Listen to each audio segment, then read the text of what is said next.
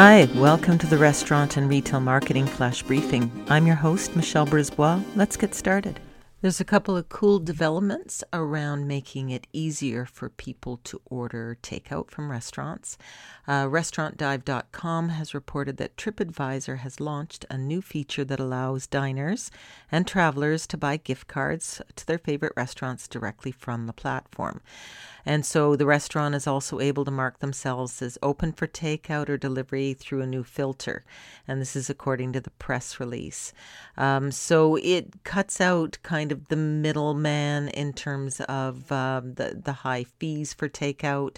Does this for no cost. It's their way of supporting the industry. The site suggests users contact the restaurant directly for instructions or provides the restaurant link to purchase a gift card. And TripAdvisor is also generating support for restaurant workers through a Match for Action #LoveYourLocal social media campaign. So a couple of players, as well. Google Maps has gotten into the act. They've launched a new app feature which shows which restaurants are offering takeout and delivery. And so if a user wants to place an order at a restaurant, the app directs them to the brand's website. And so the restaurant can receive the order without having to pay a fee from a third-party delivery service.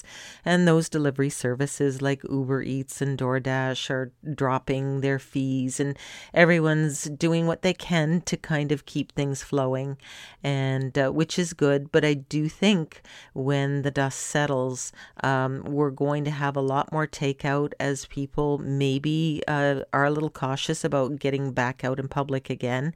And having a cost-effective way to do this and be profitable is going to be really important. So could be some good changes come of this. Talk to you tomorrow.